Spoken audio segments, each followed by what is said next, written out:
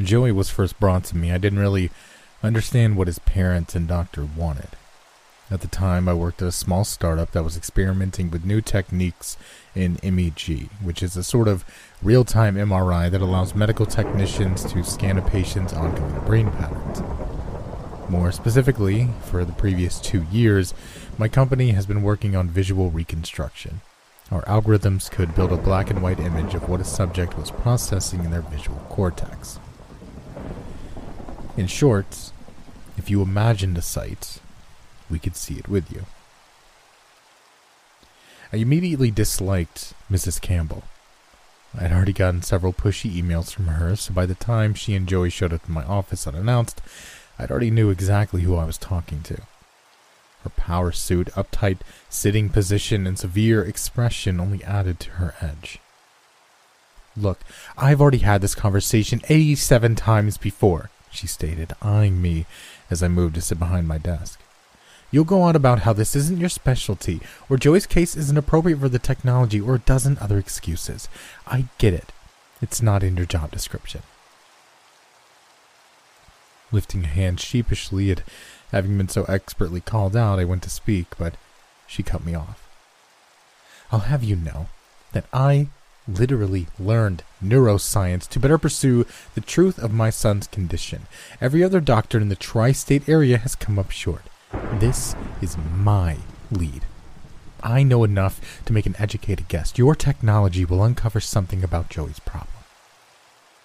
She let silence hang over my office. Next to her, Joey sat with his face buried in a thick book. He was a small and gangly, as I expected an ill 6-year-old boy to be, but Descartes' discourse on the method seemed to be a bit out of his range. My immediate suspicion was that the mother herself might be driving some of her son's endless night terrors.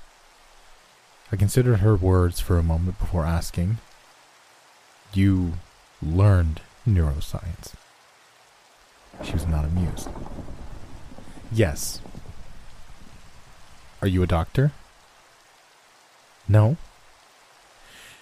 "Then where did you find the time?" The slightest hint of a proud smile curled up the side of her lip. "I'm extremely motivated." There was no arguing that. Since we did need a younger test subject to round out the results, something I'm sure she was aware of, I begrudgingly acquiesced and hurried her out of my office so that I could speak to her son alone. "You reading Descartes? That's pretty heavy stuff for a boy your age." He looked up with sharp, bespectacled eyes, surrounded by halos of exhaustion. "There's so little time." Subtly put off by his odd answer and perceptive gaze, I shrugged away my apprehension. "All right then, let's begin." I led him to the next room and explained that our process would require ongoing meetings and tests, since every brain and all the patterns within were unique to each person. The biofeedback mechanisms and tests would take time to adapt algorithms. Never mind, he was reading his book again. I couldn't help but smile.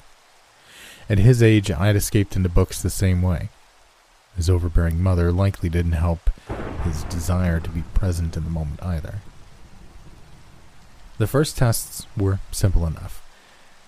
I hooked him to a less intensive helmet-only version of our machine and had him run through our anchoring images. A tree, a kite, a basketball, and a variety of other pictures with basic shapes and strong recognition quotients. The written portion and medical history had already been submitted by his mother. Done for the day, I walked him out. "Our computers will process our recordings of your brain for a few days, and then we'll be able to do more next week." He hesitated before going back into the lobby. "You're not like the other doctors." I smiled. "I'm not?" "No. You're actually here." Interesting praise. Medical professionals were certainly encouraged to develop emotional distance, but I was not that kind of doctor. Thanks, Joey. He grinned and nodded hard enough for his hair to flop, and then ran out into the lobby, his book still clutched in his hands. At one appointment a week, it took about 3 months to truly narrow in on an accurate brain map. The interesting thing about working with such a young subject was that his brain was more malleable and changing far more rapidly than any of our adult subjects. Other technicians sometimes worked with him, but I made sure to stick with his case and keep an eye on him. As we talked about philosophy, life, and his favorite superheroes among the Avengers, it began to hit home that this bookish little boy slept less than 2 hours a night. Racked with night terrors as he was, every week we wasted was another week of torture he didn't deserve. I was more than happy to move forward with looser confidence intervals than normal in our data. His brain was constantly changing anyway, I argued, not telling them my real reason for wanting to begin our investigation early. I was actually excited that first night we slid him into the tube of the machine for a real imaging run, and I think that excitement transferred to his attitude. There was no more guesswork, pills, or therapy. After a never-ending series of failures and a lifetime of suffering a medical mystery that had defied all regimens and treatments, we were finally going to witness his night terrors directly. We would stand with him against his fears and see what he was seeing. He put down his book completely for the first time since I'd known him and slid into that imaging tube with a worried but hopeful expression. Thanks to all the prep work and our years of computer and medical research already implemented, it was now as simple as watching the video feed as our mainframe began deciphering the ongoing changes in the magnetic fields of the neurons in his visual cortex. As the fuzzy black and white image grew more coherent, the feed took on the appearance of someone filming from inside of a sheer white tube.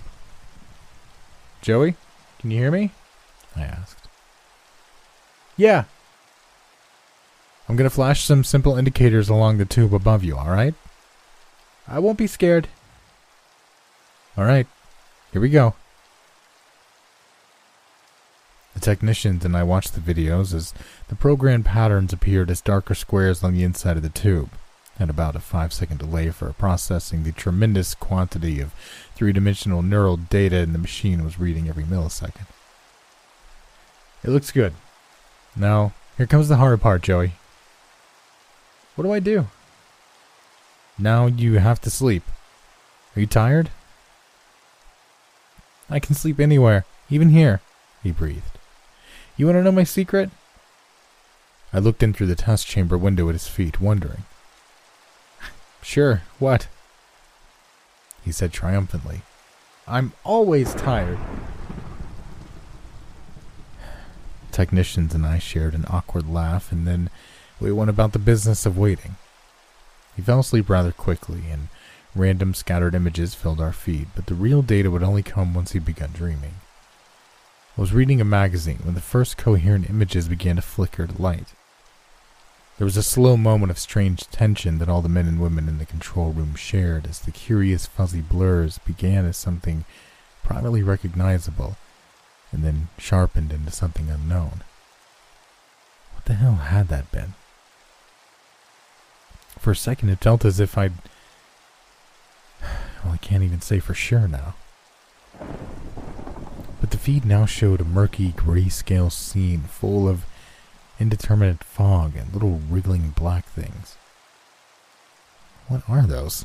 someone asked as we all peered intently at the screen. Someone else wondered aloud, "Is this even a dream? Looks like a view from a camera on the weather tower somewhere." It was a pertinent question. There was none of this mise-en-scène we'd observed in other subjects' dreams. Here there were no identifiable landmarks, no shifting locations, and apparently no sense of self. Joey's dream was simply his own point of view floating somewhere foggy while scattered, unidentifiable bits of black motion moved about in strangely disgusting manners. I thought they were birds at first, purely by context, but my senses began linking the sight to that of a petri dish. Little black blobs wriggling in a foggy petri dish sky. What the hell were we seeing here? And more importantly, why was this source of so much stress for Joey that it always woke him up? Talking quietly in the control room, we each agreed that dreams like that would be rather peaceful if that was all that happened. Of course, that was not all that happened. Mrs. Campbell herself was out in the waiting room dozing, and I requested she come to my office immediately on threat of arrest. Our security guard and 2 technicians stood as witness while I turned my laptop around and showed her our recording. This is Joey's dream, I told her, barely covering my anger and disgust at what the video had apparently turned out to be. This is what wakes him up screaming multiple times at night, every night, Mrs. Campbell. I hate to ask you this, but do you submerge your son underwater in a vat of leeches? That's ridiculous, she spat, furious. I'll get my lawyer immediately if you're going to accuse me of child abuse. I didn't work this hard his entire life to cause the problem myself, you son of a bitch. The guard coughed, and she sat back down and uncurled her fist. As unpleasant as it was, I had to probe deeper. Have you ever heard of Munchausen by proxy syndrome? She took a long breath in through her nose and then said flatly, That is not what this is. We all watched in silence for a few heartbeats as the horrible end of Joey's dream played out on screen. One of the distant, wriggling black blobs shot forward, growing quickly into massive, swimming, annelid worm that had opened a horrible mouth ringed with teeth and attempted to swallow the point of view itself. The video cut back to his normal eyesight inside the tube just before, due to Joey himself waking up screaming in panic. Mrs. Campbell stared with a moment of true vulnerable fear before quickly donning her mask of confidence again. That's what he dreams about. She sat a little taller. Then we've made progress. It's heartening to finally see what's going on in his head. As for your accusation, you don't look at his files closely enough.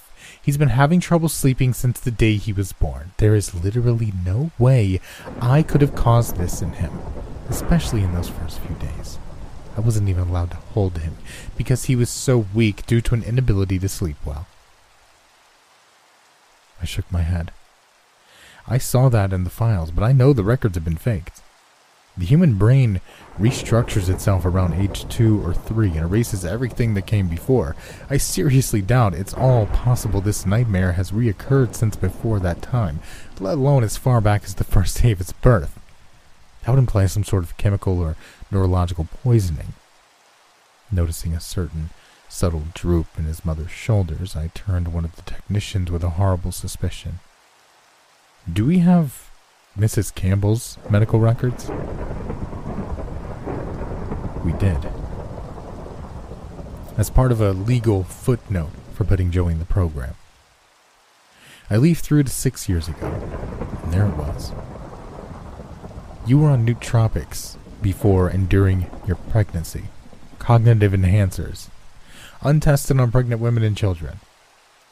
I studied her defiant expression. I bet you're still on them. You just learned neuroscience in your free time, did you? She finally spoke with vehemence. I am a single mother, you asshole. Have you tried modafinil yourself? It was the only way I could work 100-hour work weeks between my job and raising Joey and coping with his illness. One of the technicians spoke up with a sour face. But you were on them before you even had him. That's enough, I said, raising a hand. All anger had drained from me, finding out that this was not intentional. It wouldn't help Joey to call the authorities into this. Now, we know another piece of the puzzle. Miss Campbell, I apologize for inappropriately putting you on the spot, but I hope you see we've learned something from it. She shoved away from our guard, but scaled down her aggressive stance. Next week, same time. How about tomorrow night? I couldn't stomach putting him through another week of waiting. The other technicians agreed to work overtime, and we came in on Saturday. Joey came in with Viktor Frank's Man's Search of Meaning under his arm, and I asked him, "You're really into the philosophy, aren't you?" Again, he said, "There's so little time." He added more to the second answer because we were closer, now that it knows about us. I frowned. What do you mean by that? He seemed confused by my question, but I didn't want to push him any further. He was, after all, still a permanently exhausted 6-year-old boy. We set him up in the machine and proceeded to wait for his dreams to begin. Now that we knew the cause of all this was likely some sort of neurological poisoning during pregnancy, we spent the entire wait speculating and arguing, hammering out ideas. We came to the educated guess that some sort of traumatic memory had been permanently ingrained in his neural makeup thanks to the cognitive enhancing drug that had riddled his body throughout gestation. The womb! One of our female technicians shouted in the manner of a eureka. That's the cause of the fixed, murky perspective. He's literally remembering being in the womb. I bet if we tried out colorization technology, we'd find that that murkiness is red. As his dream began again with that same perspective in that foggy void, we added our new colorization algorithms and the video sharpened. Now we could see that he was floating in some sort of nebulous red environment, which would have been expected from the dim light penetrating Mrs. Campbell's skin from outside. So our theory was coming together.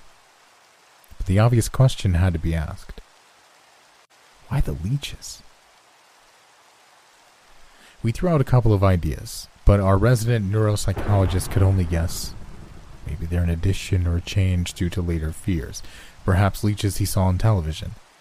The original form of this memory is impossible to know for sure. Something scared him horribly when he was very young, and this is what remains to torture him. He hesitated. Maybe this happens to all babies, and we just forget it because of the reconstructing of the young brain 2 years in. They were good theories, but I was still worried about Joey himself. So, how do we fix it? Honestly, maybe electroshock therapy. What? No, come on. Someone else threw in a radical idea.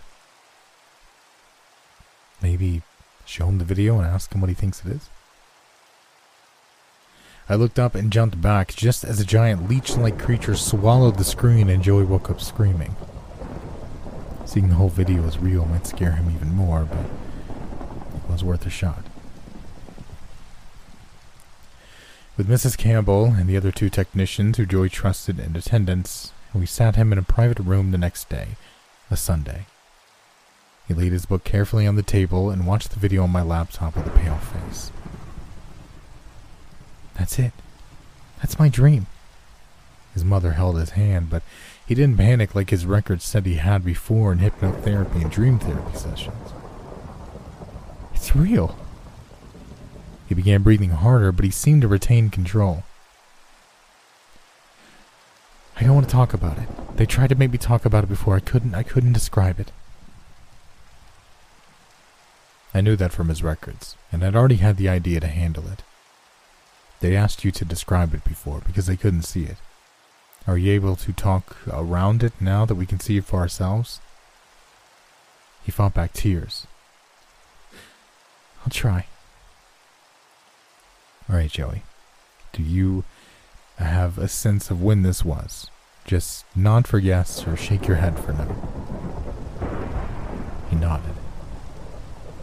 Good. Was it a long time ago? He nodded. And you were smaller than you are now?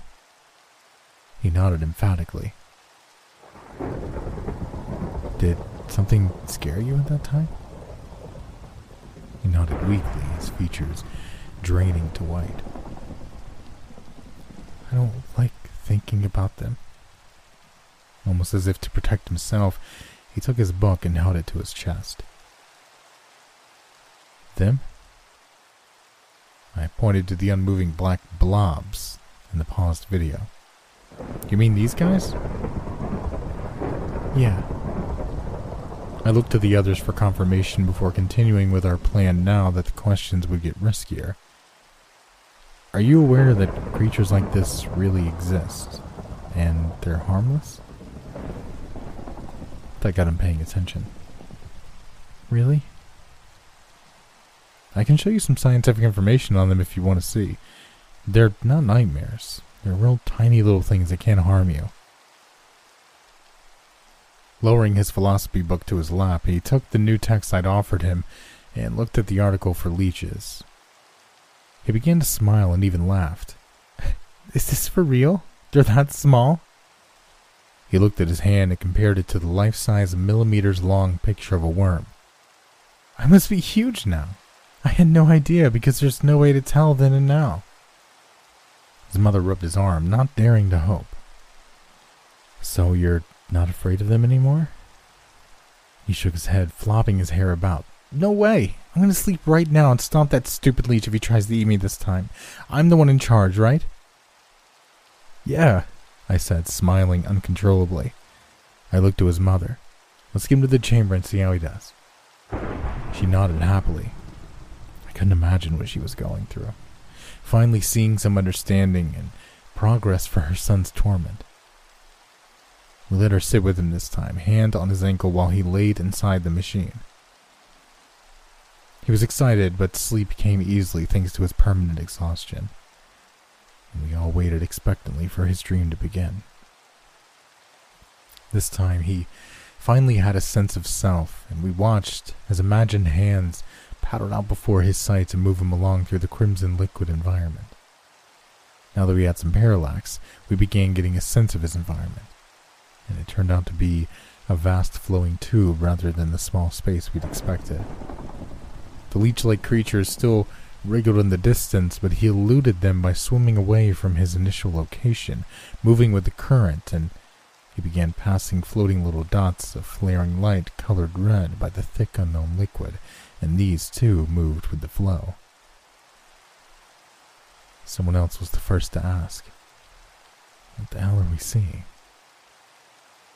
As the tube opened up into a mammoth pulsing cavern whose walls were fleshy and striated, I think it slowly began to dawn on all of us that our theory had been both horribly wrong and horribly right.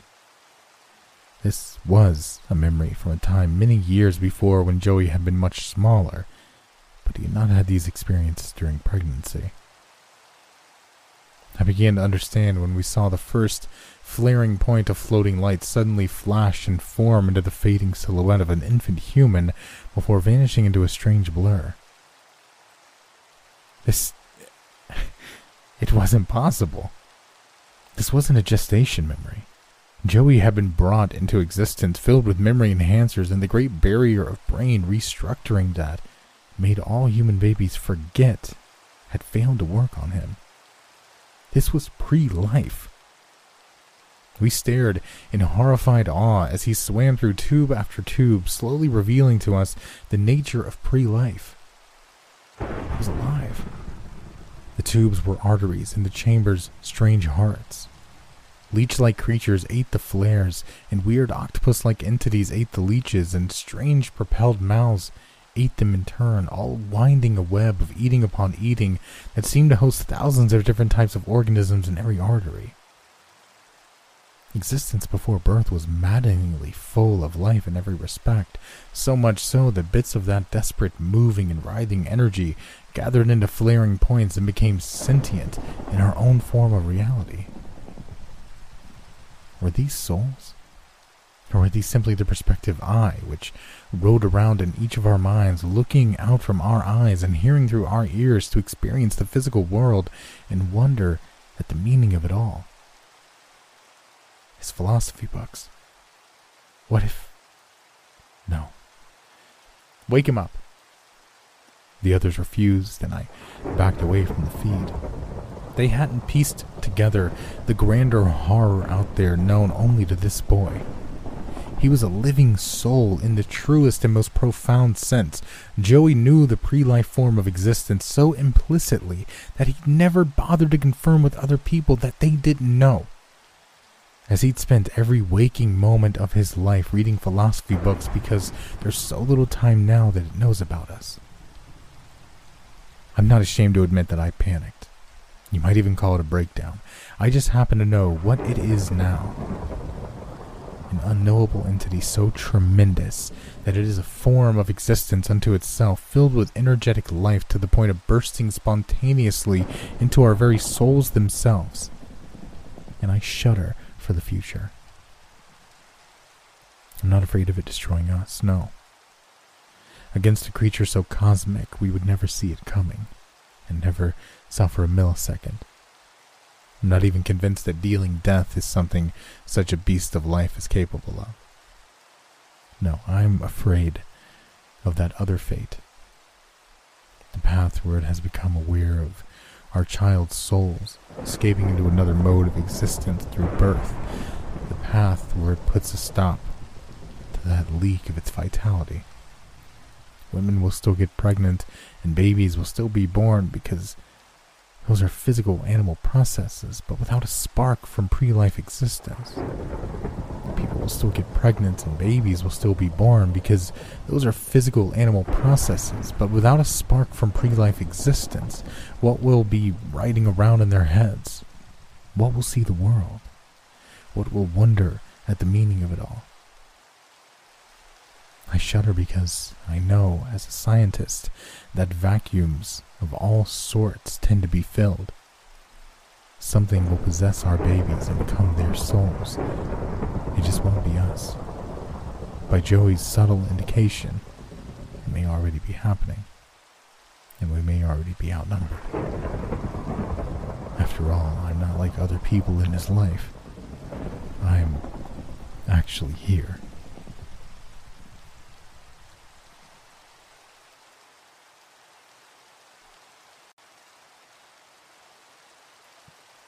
My wife had always been a sound sleeper. She never snored, talked in her sleep, nor was she particularly restless. Oftentimes, she'd wake up in the same position she passed out in, with barely a wrinkle in the sheets around her.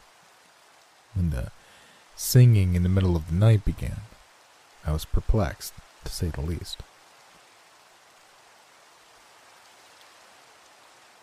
Not only was this late night, early morning karaoke completely out of tune and downright painful to listen to, even though I knew her to have quite the lovely singing voice, but it seemed to be some sort of gospel music. I don't mean to be offensive to any fans of the genre, but I knew for a fact that it was not Jen's cup of tea. She'd never been a particularly religious type, but she was more inclined to sing along with pop or rhythm and blues when she had the urge. Her father was the pastor at a church in her old hometown, and he was all kinds of abusive and overbearing in her youth. It was his influence that inspired her to turn her back on the religion he clearly didn't understand himself, but that didn't stop her from being the most loving and caring person I ever met. With how muffled and gargled her voice was while she warbled the barely legible lyrics, I could only make out the occasional word. Praise her and cherish her were among the few that I could understand, but others, like curse his flock or cleanse the stain, sent a shiver up my spine. With one slight shake of her arm, I managed to wake her up, but she was completely unaware of why I chose to pull her from her sleep. What? She said, still groggy. What's wrong, hon? You were like crazy singing in your sleep. I didn't know what else to say. I suppose I hadn't thought that far ahead when I made the semi-conscious decision to wake her. I'm sorry, hon. Must have been a weird dream or something. She nodded off halfway through her words. But once she returned to her regularly scheduled disturbance-free slumber, I knocked back out too. The remainder of the night was uneventful as always, so I didn't even bring it up the following day. But when she began her guttural song a second time the following night, I get a little more concerned. Again, I prematurely yanked her from her sleep about halfway through her out-of-tune moaning, and once more she had nothing to offer. "I don't know what to tell you, hon," she said the following morning when I brought up her new nightly tradition. "Have you had any strange dreams or anything?" I asked, unsure of what else to add. "Maybe. I could be, but I don't remember anything." "Did you, hear the song somewhere and can't get it out of your head or something?" "Babe, I don't even know what song you're talking about," she said, sounding like she was losing her patience with my inquisition. "I don't have anything stuck in my mind I'm aware of. I don't have any answers for you. I'm sorry, okay?" "No, I'm sorry. I don't know. It's weird, is all. You're usually such a sound—" "Will you just drop it, for Christ's sake? It's not like I'm doing it on purpose." She went from mildly annoyed to downright pissed in the blink of an eye. I just stood there for a moment, feeling like I'd gotten yelled at by my parents rather than the woman I loved. I could feel my face getting warm with embarrassment while she just stared at me with her hands on her hips. I could see the muscles in her face twitching while she clenched her jaw, so I just raised my hands as though I stared down the barrel of a gun. I backed away and left the room. Not only was Jen normally such a peaceful sleeper, but she was generally such a calm and composed person. Even at times I'd be losing my patience with a situation, she always handled them like a champ. I won't say we never had our fights, as any healthy couple does, but it would often take a lot more than a few concerned questions to cause her to lose her cool. As the days progressed, we made more casual conversation, and I didn't bring up her strange sleeping habits of late again. Before we laid down for the night, we made up in the traditional manner, an act that left us both quite exhausted by the time it reached its conclusion. We fell asleep in each other's arms, which is something we didn't do as much as when we were younger. These things often get neglected after a solid decade of marriage, but my love for her never faltered. When the awful singing pulled me from my sleep for the third night in a row, Jen was no longer wrapped around me, but with her back flat against the sheets. I started to wake her again, but I thought it best to just let this thing run its course this time, even after it grew louder. Her back arched as the volume of her warbling increased. Her shoulders and legs pressed to the mattress while her body contorted into something of an upside-down U.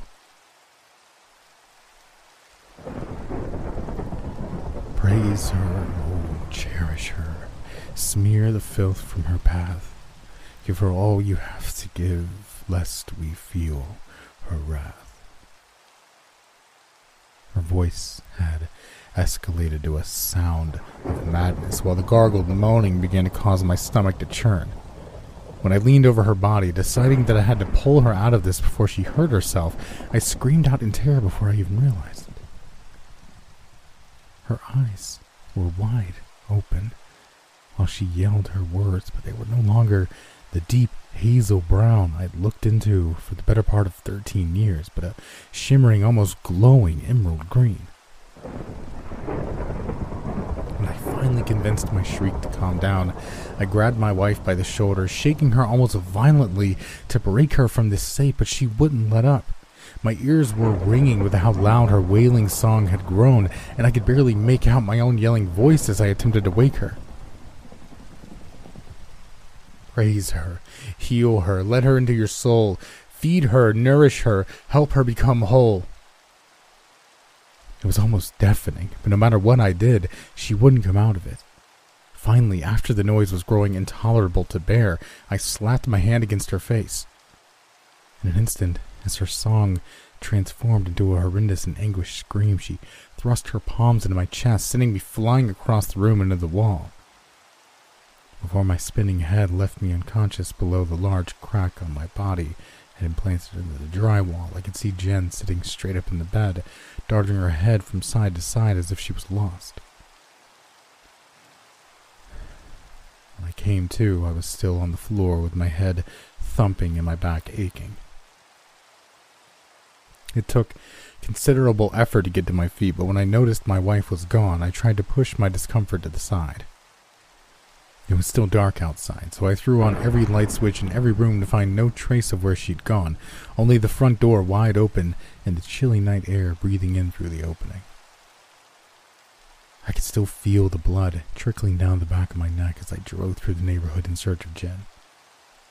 When I finally found her just walking down the sidewalk a good couple of miles from the house, I practically hopped the tires onto the curb in my enthusiasm to get her. "Hey, hon," she said, seemingly in something of a daze when I ran up to her. "Jen, what are you doing?" "Oh, I'm not sure." She finally stopped walking when I grabbed her by the shoulder, standing in front of her to look her in the eyes.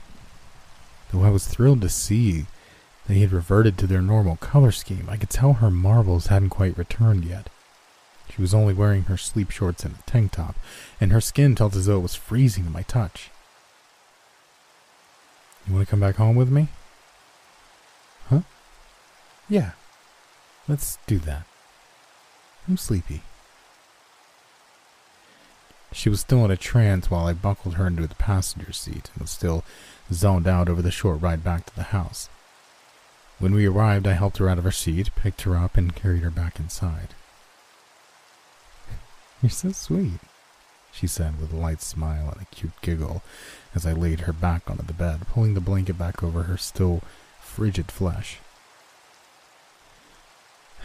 I traced my fingers across her cheek and through her dark, wavy hair while she curled up beneath the covers. "Night-night," she said groggily, closing her eyes while she nuzzled her body against the warmth of the bed. "Sleep tight." For the next hour or so, I just watched her sleep. She didn't move or make a sound as she drifted away, but I was so scared she would begin her wailing song again. After a while, once I felt confident she was out for the night, I went to the bathroom to wash the oozing wound on the back of my head. It was still quite tender, but I hoped the 4 ibuprofen I knocked back would do their magic. When I finally climbed back into bed, I was reminded that my back was still throbbing pretty good too, so I rolled onto my side to face my beautiful wife. As my eyes grew heavier, I attempted to push aside the stabbing pain in my chest that sorely needed answers to what had become of the once kind-hearted and carefree woman I adored. I knew I would likely have to seek out professional help for her soon, but not tonight. Jen was still asleep when I awoke the following morning. Even though I knew my body could use a good deal more rest, my back was aching and stiff. After I got done with my shower, I checked back in to find her still knocked out.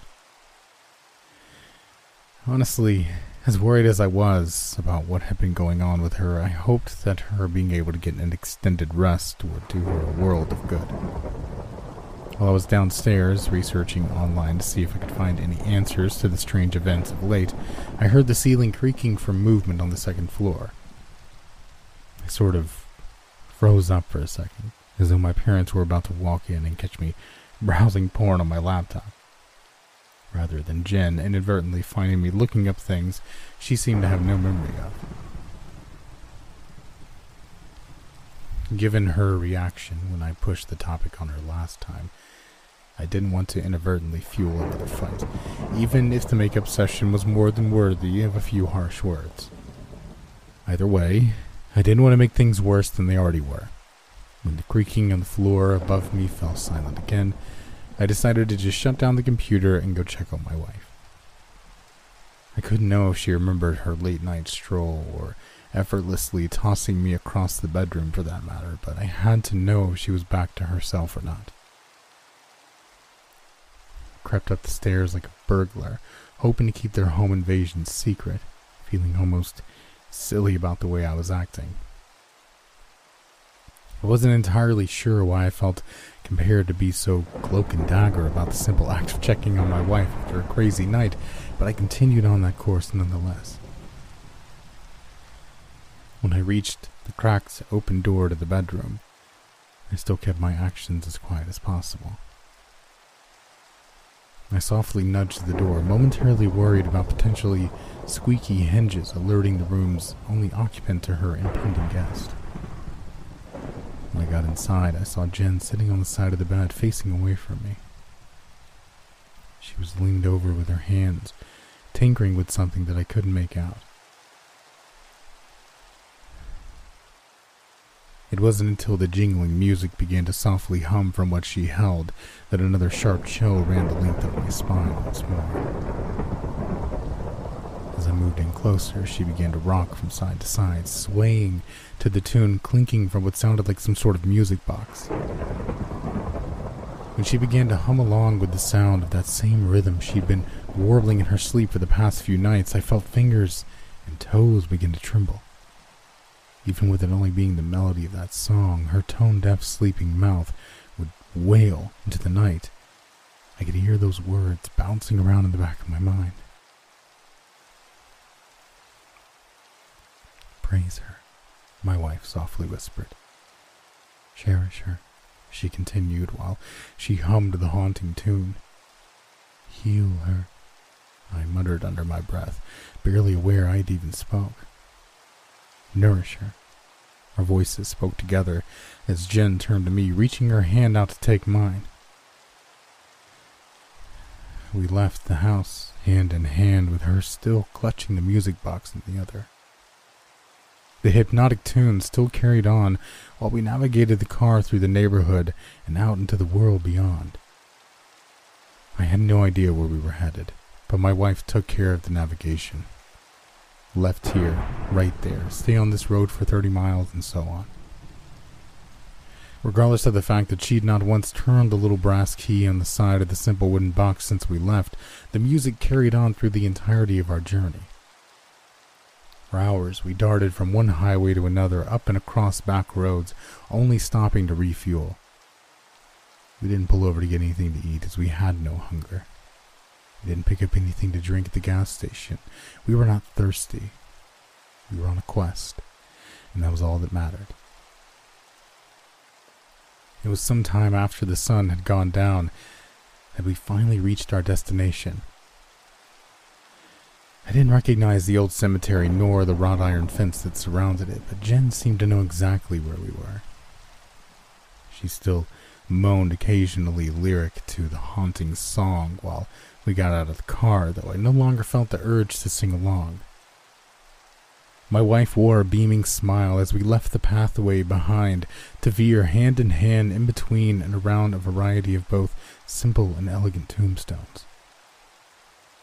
The graveyard was massive, housing the dead from decades long passed away, as well as some from more recent years. As we continued on, I noticed the dates carved into the stones growing older and older, while the air we breathed tasted more stale and unnatural the longer we wandered onwards. I still felt almost mentally vacant when we finally came to a large tomb at the very end of the farthest reach of the cemetery. Though we'd passed what I thought to be the very last row of headstones some 10 minutes before, this one stood alone, with only the warped and bent iron pegs of the fence behind it. Jen smiled back at me while she let my hand slip from hers as she pulled open the large door to the almost cavernous-looking tomb.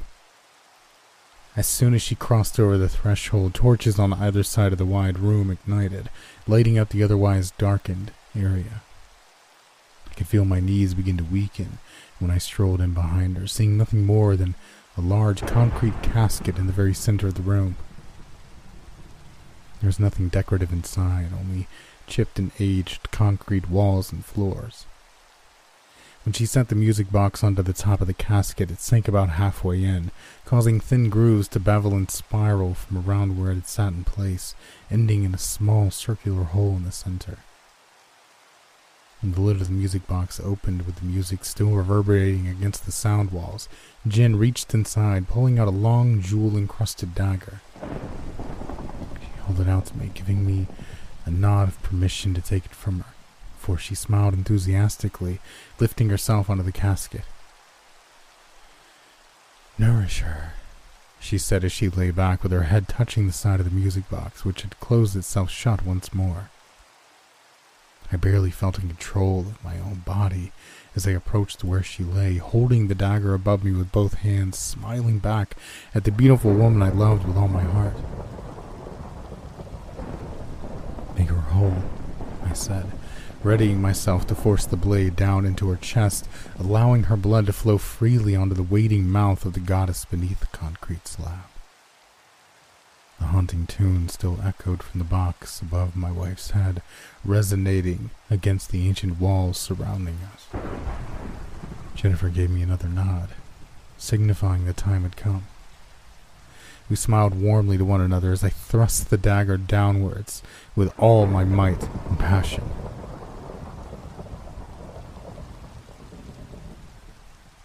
When I pulled the car back into the driveway of the home that I shared with my wife, I was still very puzzled by the events that led us to somewhere on the other side of the country. I just sat, staring at the front door with the morning sun beaming down from above, feeling less than inspired to get out of the car. I'd already spent far too much time in over the past 24 hours.